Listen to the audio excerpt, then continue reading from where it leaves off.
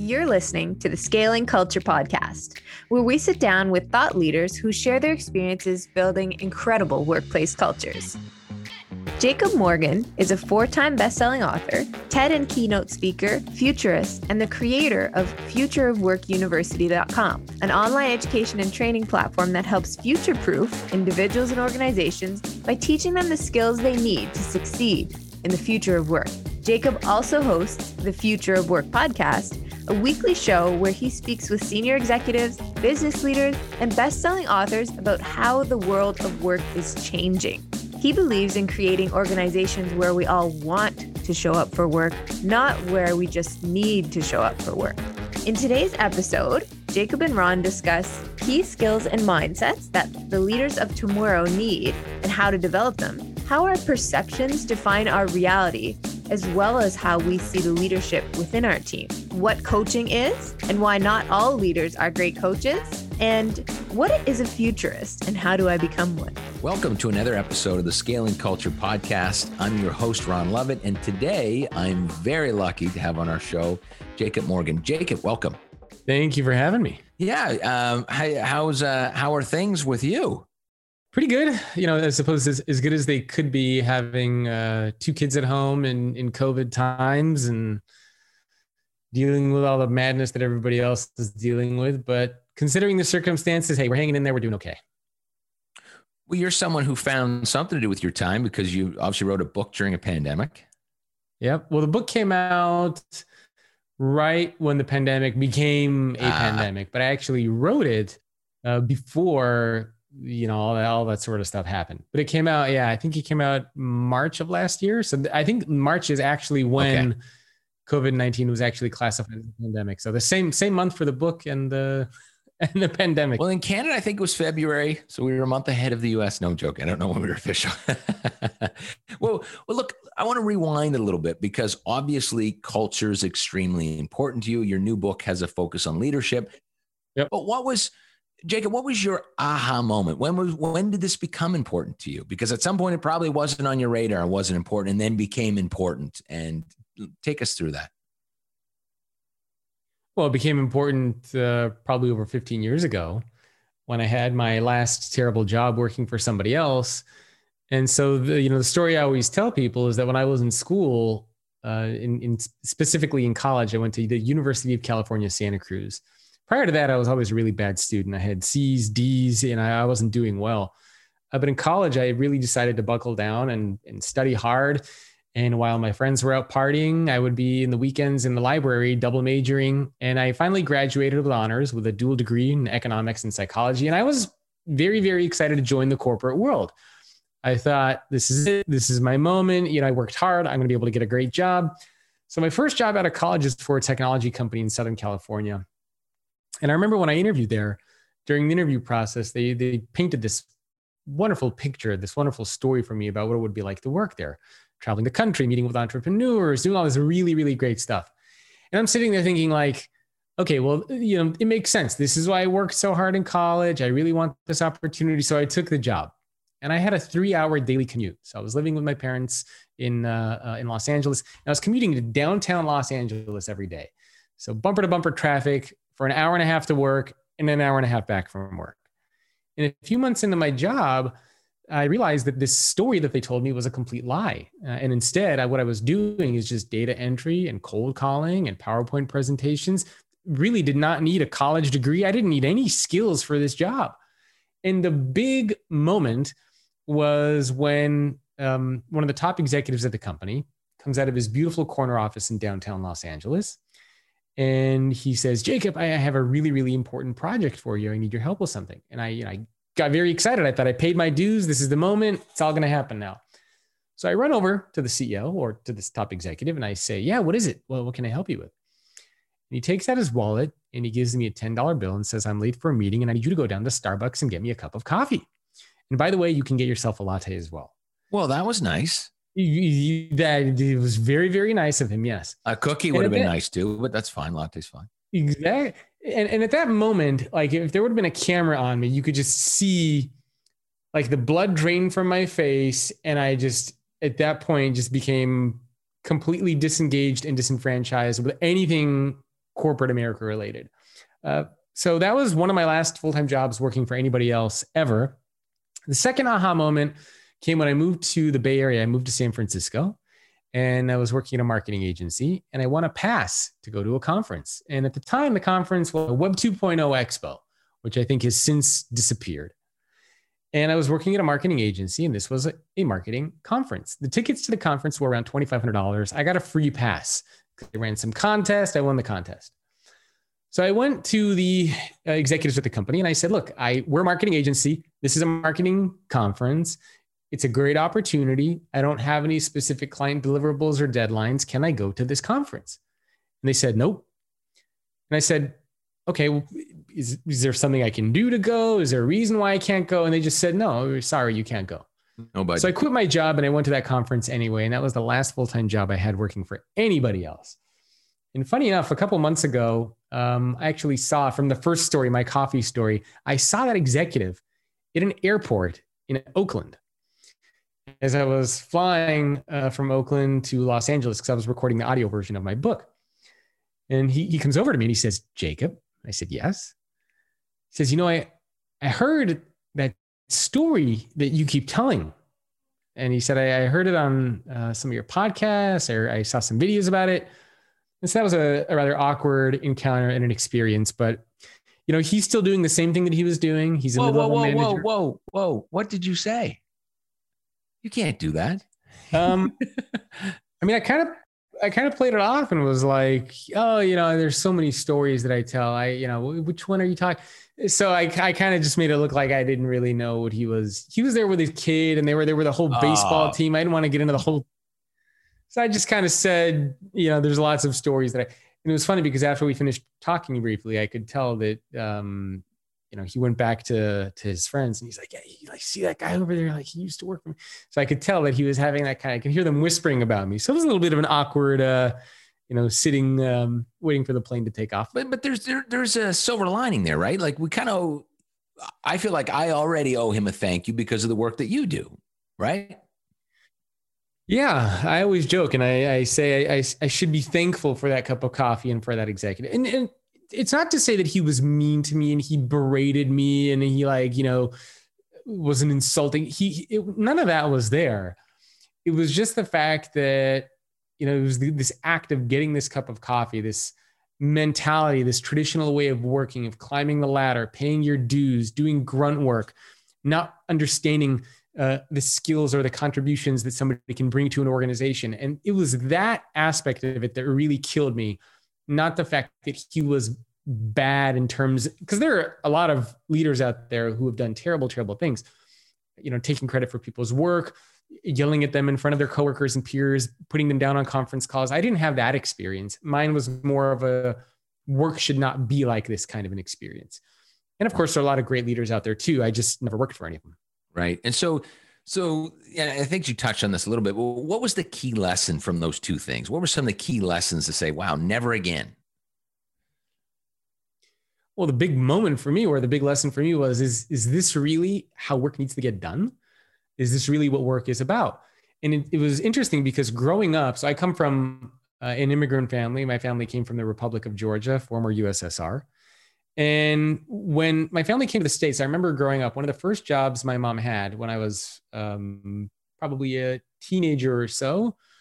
So teenager and right before being a teenager, she was working for a computer, for an insurance company as a computer programmer. And I would vividly remember many, many times she would come home from work in tears. She would be crying. And, they would say, Jacob, go to your room. And I would hear my dad talking to her and she would just say that her managers are so mean to her. She's under so much stress. She hates her job. And this happened for such a long time that finally my dad said, you should quit your job because no amount of money is worth this much stress and unhappiness. And my mom actually went back to school, got a master's degree. Now she's a marriage and family therapist in LA. But I remember growing up thinking is that what I have to look forward to? This kind of a job today still, just prior COVID, my dad commutes. He wakes up at 5 every morning, commutes an hour and a half to drive from where we live to El Segundo, hour and a half back. And so I kind of grew up with this is how work needs to get done. And when I finally experienced that, I thought, okay, there's something very, very wrong here. I don't want to be a part of that anymore. And so I realized I just want to go off and do my own thing and figure out how do we create organizations where other people don't experience that. And so the first was Collaborative Organization, right? Yep. But it doesn't seem like those experiences tie back to the book, or do they? Not so much. So I had an interesting evolution of how I got to where I am.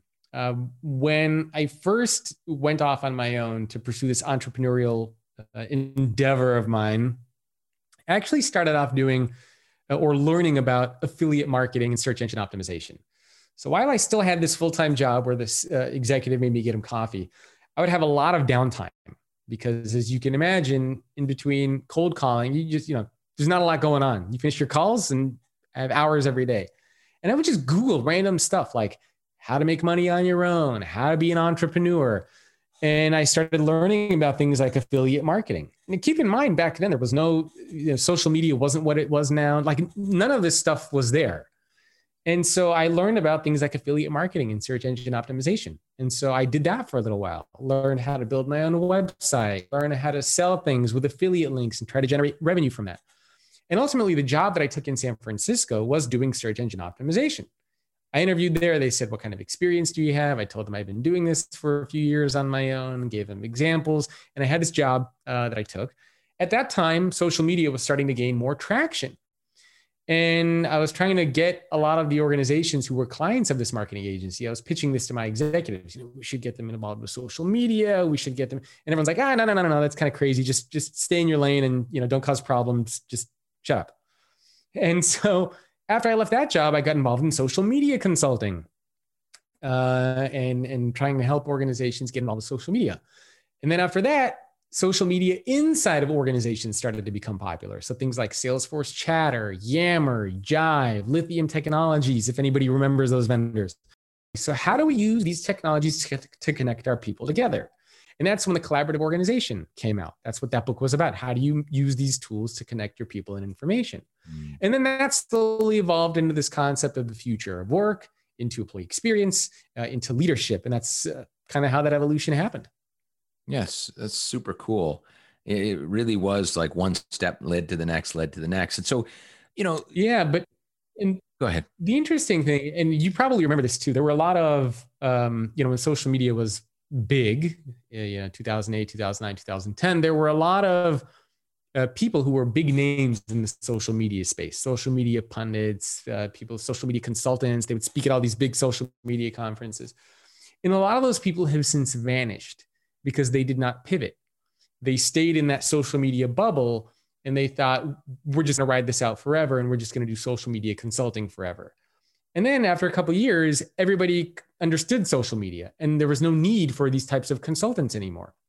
And so what I think I did a pretty good job of during my career is pivoting.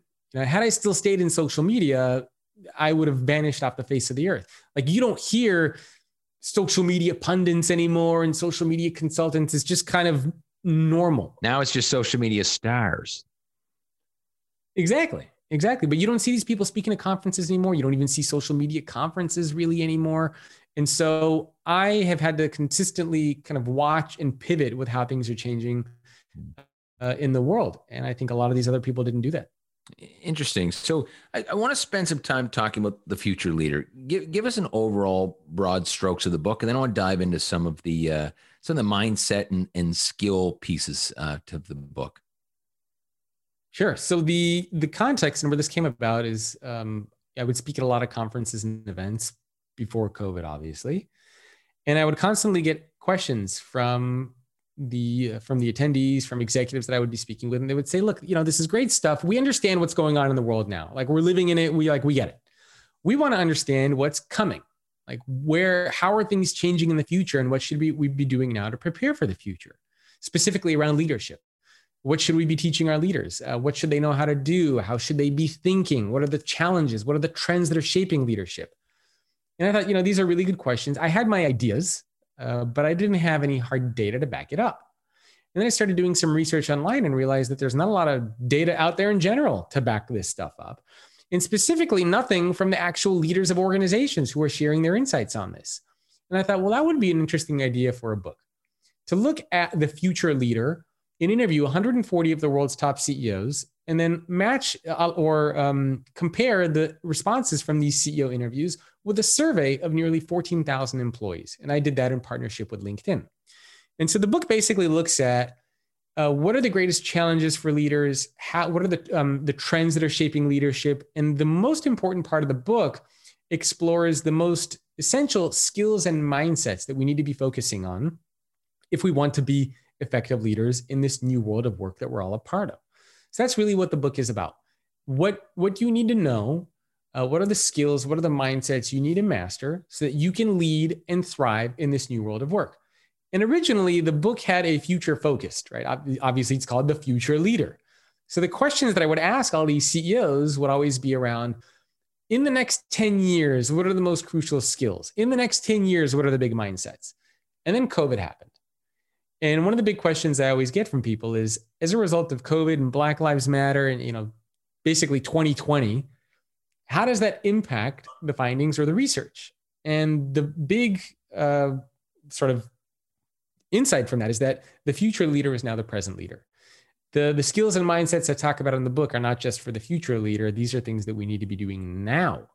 And so that has been a very, very interesting shift. 2020 has basically shrunk the time horizon for the future leader to make it the present leader. So let's talk about some of these mindsets, right? You have global citizen, servant, chef, explorer. Just give us a quick overview of some of these, and we'll dive into some. Sure. Which one do you want to start with? So chef, because I think when you look at that, you're not quite sure what that means. Yes. And I try to give them all these kind of fun, quirky names just to make it easier for people to kind of remember them. So the chef is really about balancing ingredients. And the two ingredients that you as a leader need to balance inside your company are humanity and technology. So the mindset of the chef, and what I talk about in the book, is how do you make sure that you are balancing, focusing on the people inside of your organization, with doing good, with the humanity aspect of work, with this need to constantly invest in technology, to be faster, to be able to scale, to be more efficient, to be as productive as you need to be. So that's the mindset of the chef, thinking in terms of balancing those two ingredients so that you get it just right. Because if you skew towards one or the other, either you won't be able to attract and retain top talent, or you won't be able to scale and grow and be productive as efficient as you want. So having that balance is important. Just like when a chef is making some sort of a dish, they have to balance a lot of ingredients to make sure that it tastes good, looks good, is healthy. And so leaders, two ingredients they need to balance: humanity, technology. Do you think there's the other side of that? So I used to own an Italian restaurant called Milano's. It was Nova Scotia's first bring your own bottle of wine restaurant. I always tell this story about, customers would literally come to me, Jacob, in the night, and they'd say, Ron, I need to tell you that the chicken Parmesan is so good here that if you take it off the menu, I'm never going to come back. No word of a lie. Within the same night, someone would come to me, same night, 3 tables down, and say, the chicken Parmesan's so bad. You got to take it off the menu. Like, so bad. Like, what do you do? And I guess my point on this is, does that check and balance? Like, how as leaders do we know, because everybody's different. The employer, like a customer, some want to and I always go back to a great advisor of mine, Holly Delaney. She talked about this when we talked about, coaching and having a cadence of coaching. And she said, at Zappos, she's recently left, but at Zappos, we ask someone how they want it set up. Some want to be coached weekly. Some want to know that they just have access when they need it. How does the chef balance the other side of that? Yeah, that's a very fair point and a great question. And part of that is you as a leader need to know and understand your people. One of the big challenges in leadership that we always have is we always take the cookie cutter approach. We assume that we can apply the one method, the one approach, the one tactic for everybody, and everybody's going to respond to it the same way. We see this all the time in organizations, right? You want to celebrate something, let's all go to the bar for a big happy hour. Well, you might have some employees who are introverts who don't want to be recognized or celebrated at a bar where everybody's drunk and shouting, whereas other employees are more extroverted and they do. So you really need to understand your people, what they care about, what they value. Understand your employees as human beings, not just as workers. And when you do that, when you understand what they care about, where they're coming from, what they value, then you can start to offer that kind of tailored, personalized coaching or mentoring or whatever it is that they need. but not everybody's going to respond the same way. Just like a coach on a sports team. If you're coaching a soccer team or a basketball team, you can't coach everybody the same way. Not everybody is going to be a LeBron James, who's, an all-star and can do anything. Not everyone's going to be a Federer or a Serena Williams. It just doesn't happen. So you need to understand the strengths, the weaknesses of all the players that you have, of all the people that you have, and then build those things accordingly. One of my favorite examples of this is John Wooden, and he was the coach of UCLA men's basketball team. And they won all sorts of championships. And one of the things that he did a really good job of is twofold. One, he understood that to be a great ball player, you have to first be a great human being. So he understood the ins and outs of all of the people that were a part of the team, their fears, their hopes, their dreams, their aspirations, what they were struggling with. Like he knew them intimately. The second thing he did a really good job of is he knew that not everybody is going to be an all-star. And you might have some players on the team who can only make a basket from one part of the court. But if you get them on that one part of the court, they're going to nail that basket every time. So he would design plays so that ball player would get that ball on that part of the court so that they can make the basket during the game. And he would make sure that everybody else revolved around the strengths of that person. And I think leaders need to very much be the same way. You have to understand the strengths and the weaknesses of all your players, and make sure that everybody can play to each other's strengths and supplement and help out with the weaknesses. And so does the strength and weakness portion, Jacob, does that still live under chef or not? It's just balance of technology and the other side. Well, it's more of a skill. So I put that typically under either Yoda for emotional intelligence, or it's also under the aspect of the coach. Okay. But it really comes down to self-awareness, and self-awareness is very much, that's why it falls so much under the skill of Yoda, because Yoda is about self-awareness and empathy. And self-awareness is not only understanding your strengths and your weaknesses and those of the people around you, but also as a leader, how people perceive you and how they understand your strengths and your weaknesses. Because oftentimes what happens is we think that we are really good at something, but the reality is that people around us perceive us as not being good at that. So as a leader, you might be listening or watching to this thinking, you know what, I'm a great communicator. I'm a great collaborator. I'm a great deal maker. But if I were to go to the people that you work with and I would say, hey, is John a great communicator? And if they would say no, then there's a clear lack of self-awareness, because perception is reality. And leaders forget that leadership is not so much about them. Leadership is about how other people perceive you. It's not so much looking into a mirror, it's looking more through a window. Right. So I want to make sure we can cover everything off, but I don't want to make any assumptions. I'm assuming that servant is the servant leadership. Am I wrong on that? No. So servant leadership is a part of that, but there's a big piece that people always forget. So the servant mindset is about understanding there are 4 groups that you serve. You serve your team, you serve your customers, you serve your leaders if you have them, but people always forget perhaps one of the most important one is serving yourself. And serving yourself is not the same thing as being selfish. It's not being selfish, it's practicing self-care.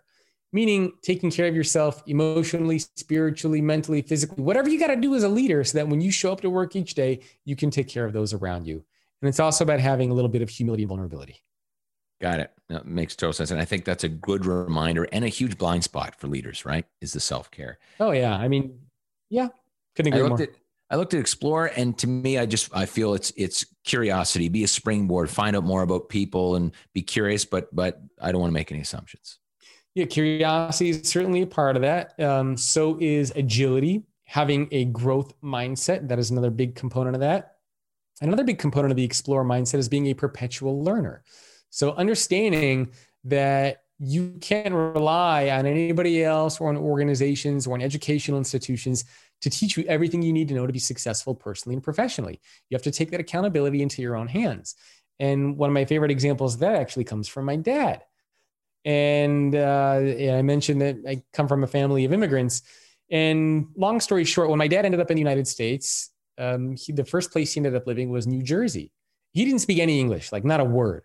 And he had a choice. And he could have lived in these affordable housing areas with other Russian immigrants so that everybody would speak the same language, or he could choose to live somewhere else.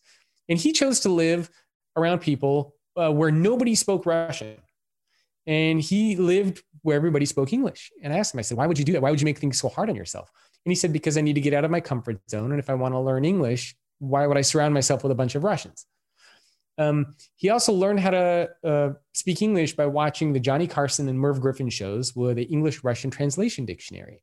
And so my dad is, I think, a really good example, and there's lots of other stuff in there, of being a perpetual learner, learning how to learn, tackling new challenges as they come your way, and understanding that you are ultimately responsible for your personal and professional development, not anybody else. I love that. And last, global citizen. I read that and it looks like just be a well-rounded good person and care about everybody. Yep. Very much so. So two components to that: thinking big picture, meaning don't just pay attention to what's right in front of you, look at the big picture. And the second part of this is surround yourself by people who are not like you, different cultures, backgrounds, experiences, all that sort of stuff. Which is huge. Now, of course, diversity inclusion is huge. And so it sounds like, these leaders were talking about this as knowing that was going to be important, even pre-pandemic, Yeah. Oh, for sure. And this is a tough thing for leaders, right? Because most leaders are typically surrounding themselves with yes men and yes women, people who are just going to tell them how great they are, how wonderful their decisions are, people who are not going to challenge you in any way. And as a leader, if those are the types of people you surround yourself with, you start to live literally in some bubble where it's not real anymore. And so you have to surround yourself by people who are not like you and people who are going to challenge your opinions, your ideas, and your perceptions of work in general. It's funny. My past life, so it was private security. I owned a company based out of Halifax, grew it across the country with over 3,000 employees. And I did a lot of executive protection and worked, with folks from Donald Trump to Ringo Starr and really saw that in action. I would see where, someone might become an a-hole. And I would, at first I was like, wow, what an asshole this person is. And then I would kind of logically think it through and be like, wow, but they've been treated like a king or a queen for 30 years. Everyone's always just giving them what they want. They're actually a product of their environment. And I think there's, to your point, There's two sides to that. We become people we didn't want to maybe become because of all this, yes, sir, yes, ma'am, blah, blah, blah. I'll just tell you what you want to hear. This doesn't help the leader either. Nope. It creates a really big head, a lot of ego, a little bit of even narcissism at some point. Absolutely. So let's flip to skills. We've talked a little bit about this, but I coach at the top. And so, my first book, Outrageous Empowerment, that came out in 2017 was really just a story. But the second book we've got called Scaling Culture, which is coming out in the spring, has a chapter on coaching. And this was an aha moment for me because as I was writing the chapter, I have this realization that I always thought I was a good coach until I really figured out through a book called Master Coach, through Greg Thompson out of the US, that really let me know what coaching was. And I had this realization that, coaching isn't training. And sometimes I think we mix that up. Oh, Jacob, I need to retrain you. That is not coaching. I certainly was more of an advisor, counsel, motivator. I was not a good coach. And I don't know if I am today either. What is your version of coach and how do we get that skill? For me, a coach is somebody who helps you do things that you didn't know that you could do. Somebody who helps unlock your potential. Bam. If you ever watch any kind of sporting event, whether it's a team-based event or an individual event like tennis, whenever the team or the person wins, what do they always say? Couldn't have done it without my coach. Want to thank the coach. Because a coach helps you do things. They help you become a better version of yourself that you didn't even know that you could become. And more importantly, a coach helps you become even more successful than they are. If you look at a lot of the coaches out there, the coaches are never as successful as the athletes. The coach helps other people become more successful than they are. So for me, when I think of a great leader, I think of a coach, somebody who is trying to replace himself or herself with somebody else. Because it's not hard to make somebody else more successful. You could spend 5-10 minutes with somebody, they learn a little bit more, and maybe now they're a little bit more successful. That's easy.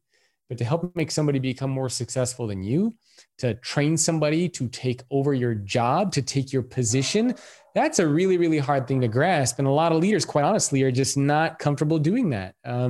We get upset when somebody gets promoted over us. So many stories, right? You're coaching, you're mentoring somebody, and that person grows ahead of you. They now become your boss, and you're sitting there thinking like, what the hell? That should have been me. When in reality, the leader should be saying, I'm so proud that you had become more successful than even I was able to become. So that to me is ultimately what a great coach does. Yeah, I think you're spot on.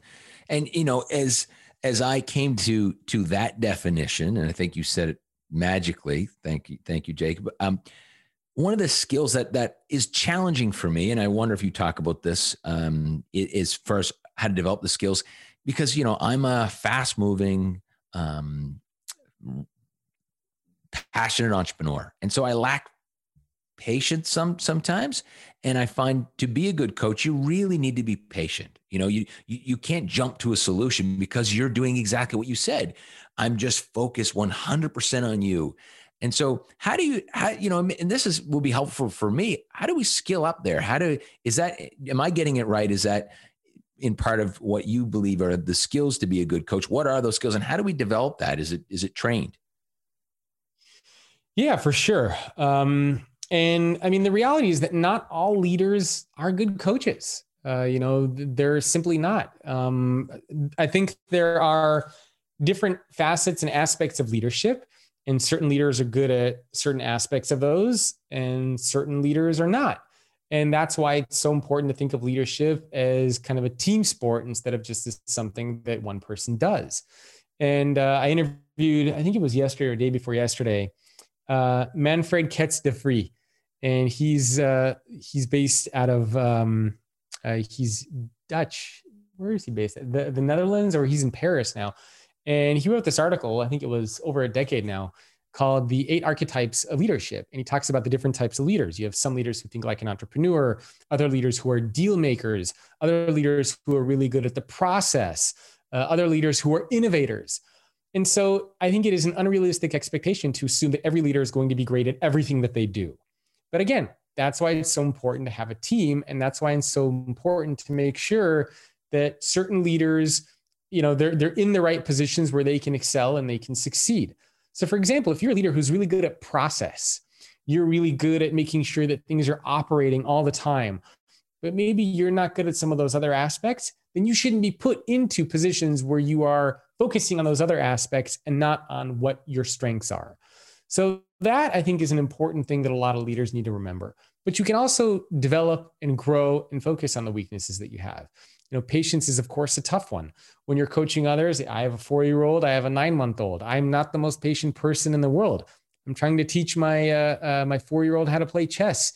And honestly, sometimes I just want to smack my head into the wall because it's just not clicking sometimes. Like, this is how you checkmate. This is how the bishop moves. Like, come on.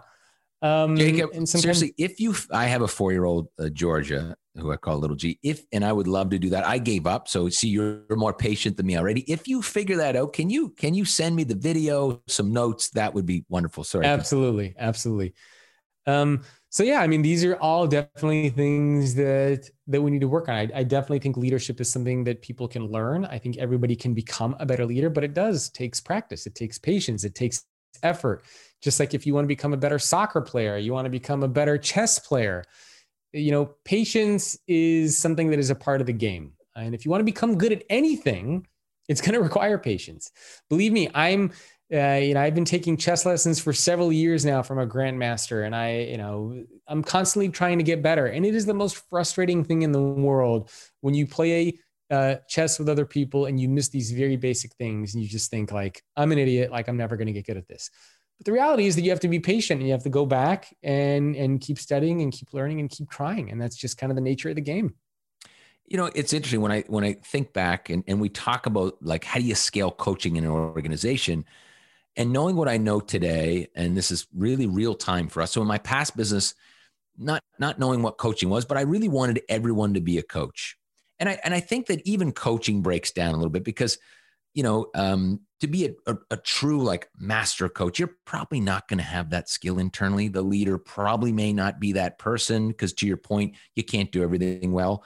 I'm a better relationship builder than I am a coach, for sure, hands down. Not that I can't coach, but it's not my absolute strength. And so as I'm scaling new businesses now, what we decided to do was actually hire an outside coach and put them on retainer and have access to all of our staff that they can opt in for coaching. What do you think? Are we taking the easy route out, or would that align with your thoughts on how do you build that within the organization? Oh, absolutely. I think this idea that everybody, I think it's okay to build that culture of everybody can be a coach. And we want to encourage everybody to coach others, to provide help and guidance or feedback whenever it's available. But coach is a very specific thing, right? I mean, coaching somebody takes time, effort, dedication, persistence, patience. It's honestly not everybody is a good coach, a great communicator, a great listener. So the reality is that not everybody's going to be a great coach. I think there are some people who are bad coaches, some people who can be okay coaches, and some people who are just amazing coaches. So if you're not good at something, I don't think that you should be focusing on those things. I mean, it's just like building a business, right?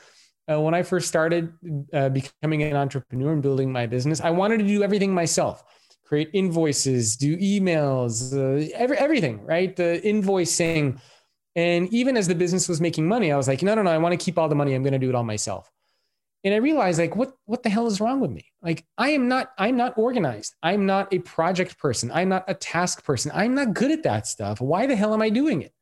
And so I brought people in to help me manage my calendar, to help me with editing, to help me with building relationships, following up with people, help me with reaching out, trying to do marketing or PR, help me with content so that I can focus on the things that I'm genuinely good at, which is the speaking, the creating content, the writing books, the doing stuff like this that I genuinely enjoy. So absolutely, if you are not good at something, you should not be put in a position to do it. But then again, you should probably also rethink if you should be in a leadership role, because inherent with being a leader of any kind means that as a leader, you are going to have to help make other people more successful than you. You're going to have to coach them. You're going to have to advise them, mentor them. You're going to have to be a great communicator. So the big challenge for a lot of companies out there is they never take a step back to actually consider what makes a good leader at our company. What are the skills and what are the mindsets that they should possess to match that definition of leadership? Typically what we do, we take people who bring in the most amount of money, people who've been at the company the longest, people who are good at navigating office politics and bureaucracy. And we say, we should promote this person and give them a team of 10 people to manage. Well, guess what? If that person doesn't have the skills and mindsets that I talk about in the book, they might be a great individual contributor, but they should not be in a position where they are leading others. I know many, many stories of people that I talk to who have turned down leadership roles because they know they're not going to be good at it. They don't want to manage people. They're good at their jobs, but they're not good at managing other people. It's a completely different skill set. It's a completely different mindset. And we need to be more aware of who we're putting in those roles. Yeah, well said. Let's go to futurist for a sec. What are the skills to become? What is your definition of futurist and the skills to become that? The futurist is really about not predicting the future, but trying to think in terms of scenarios and possibilities. So going back to the chess analogy, and you can see there's a chessboard behind me over there. Love it. The chess analogy is, when you look at what separates really great chess players from more amateur chess players is the higher rated chess players are good at thinking in terms of possibilities and scenarios. They see the big picture of the board. They can move the pieces in their head. Whereas an amateur player typically moves one piece. They will assume if I move my pawn, my opponent's going to move their bishop, and then I'm going to move my knight. And then what happens is when your opponent does something else, you're kind of like, oh, wait a minute. Like I thought they were going to move their bishop. Like I don't know what I'm doing now.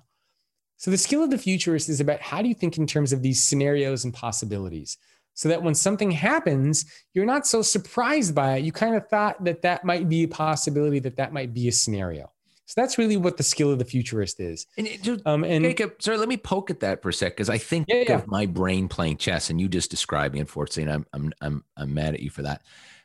But because with me, look, I'm the ADHD entrepreneur, so it's so counterintuitive to stop and slow down. How do we build the skill? Is that like sit in front of a whiteboard, really figure this out? Like, what are the skills to go down those paths? So or the process, is there a process? Yes, there is a process. So there are a couple of things. So in the book, I give a framework called the Cone of Possibilities that people can think of, and it's if anybody wants to Google it, they can do that. But they're the easiest ways to think in terms of 4 questions that you should be asking yourself on a regular basis. And these are questions that you can ask whenever you're looking to make a strategic decision, whenever you're looking to make an investment. And the way that you can start to think in terms of scenarios and possibilities is first you ask, why might this happen? So this is a scenario. So why might millions of jobs or millions of people get replaced by technology, right? That's one scenario. Second question you ask, what else might happen? Well, if millions of people don't get replaced by technology, what's another scenario that might happen? Well, maybe a lot of the mundane jobs get taken over by technology, but we create a lot of new jobs focused on creativity and the human aspect of work. Third question that you want to ask is, what do you want to happen? So as a leader in your company, what is the future that you want to build? Oftentimes, leaders assume that the future happens to them and they take themselves out of the equation to be some sort of a passive observer. But the reality is that as a leader, you have the accountability and the responsibility to think of what that better future is going to be like and try to design it and build it. And the fourth question to try to ask is, what are the factors that would influence why a certain scenario will or will not happen? So again, looking at the case of jobs and automation, why might millions of people get replaced by technology? So what are the factors that would cause that to happen? In other words, if we wanted that to happen, what would we need to do to ensure that to happen? Well, first, we would have to see a lot of technological progress. Second, individuals would have to not do anything, just sit on their hands and just let technology take their jobs. Don't learn new skills, don't learn anything new, just kind of watch. Third, probably a lot of executives would have to say, humans kind of suck, let's bring in the bots. Fourth, government would have to say, we're not going to step in, technology, let it do whatever it wants.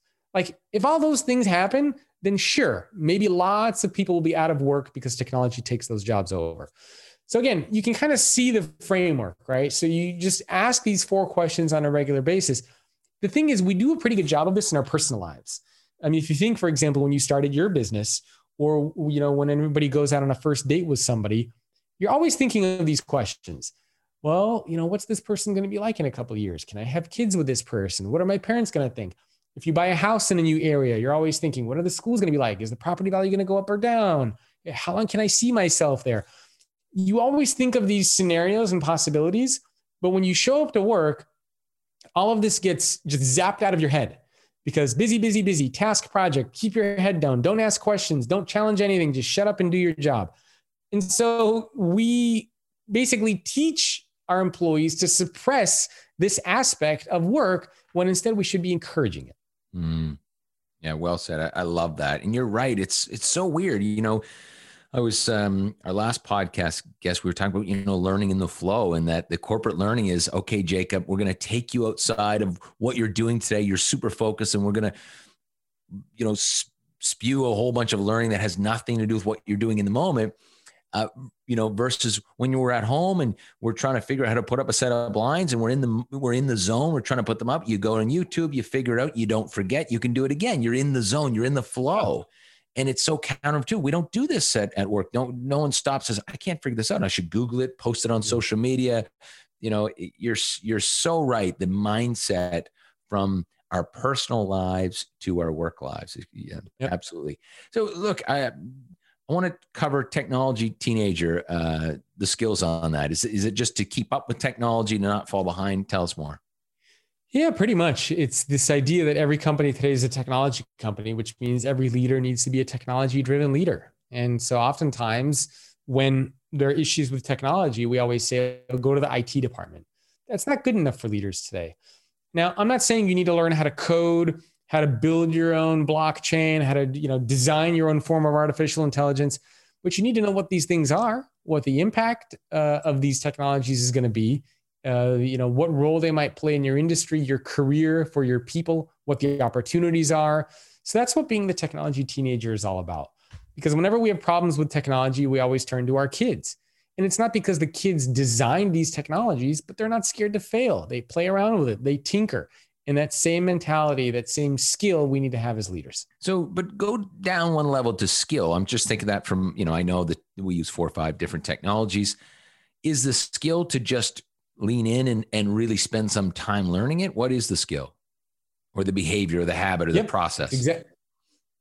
No, that's exactly the skill. It's when you see a technology, is you don't run from it, you run towards it, and you learn about it. And so if you hear about something like blockchain, the skill there is, I'm not going to send this to my IT department. The skill is, I'm going to learn about what this is. I'm going to Google blockchain. I'm going to watch a TED talk about this. Maybe I'm going to listen to a podcast about this and absorb the information and learn what this technology is, and then tinker around with it and be okay with failing. Or if I don't understand something, be okay with digging deeper into it.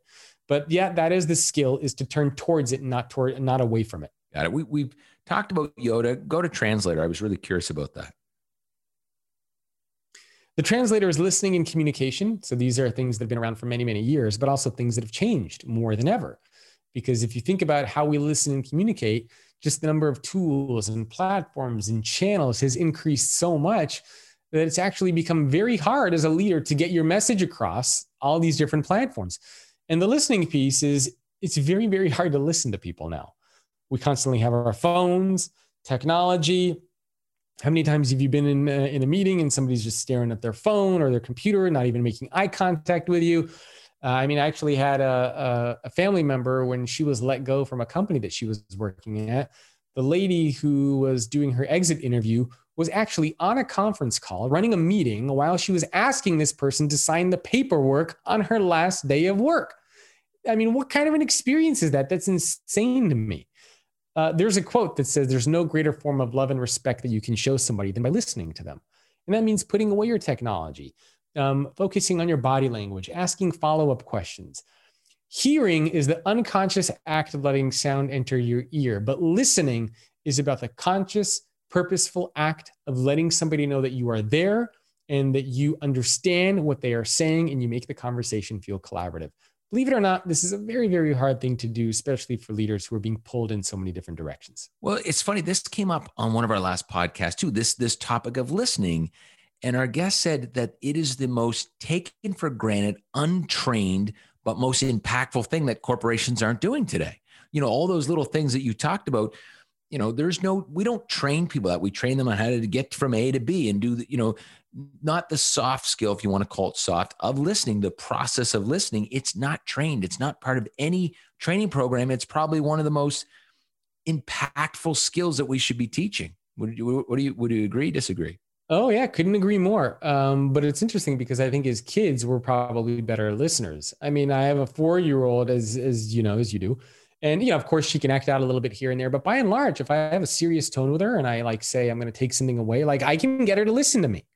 And I think that when we don't have this technology that's constantly in front of us, we're not constantly pulled in a lot of directions, we can be better listeners. And I think kids are better listeners. And then when we grow up, we introduce these different distractions. We introduce the busy work. We introduce constantly having to hustle. We introduce so many different components that it becomes harder and harder to listen. And we kind of teach this out of ourselves.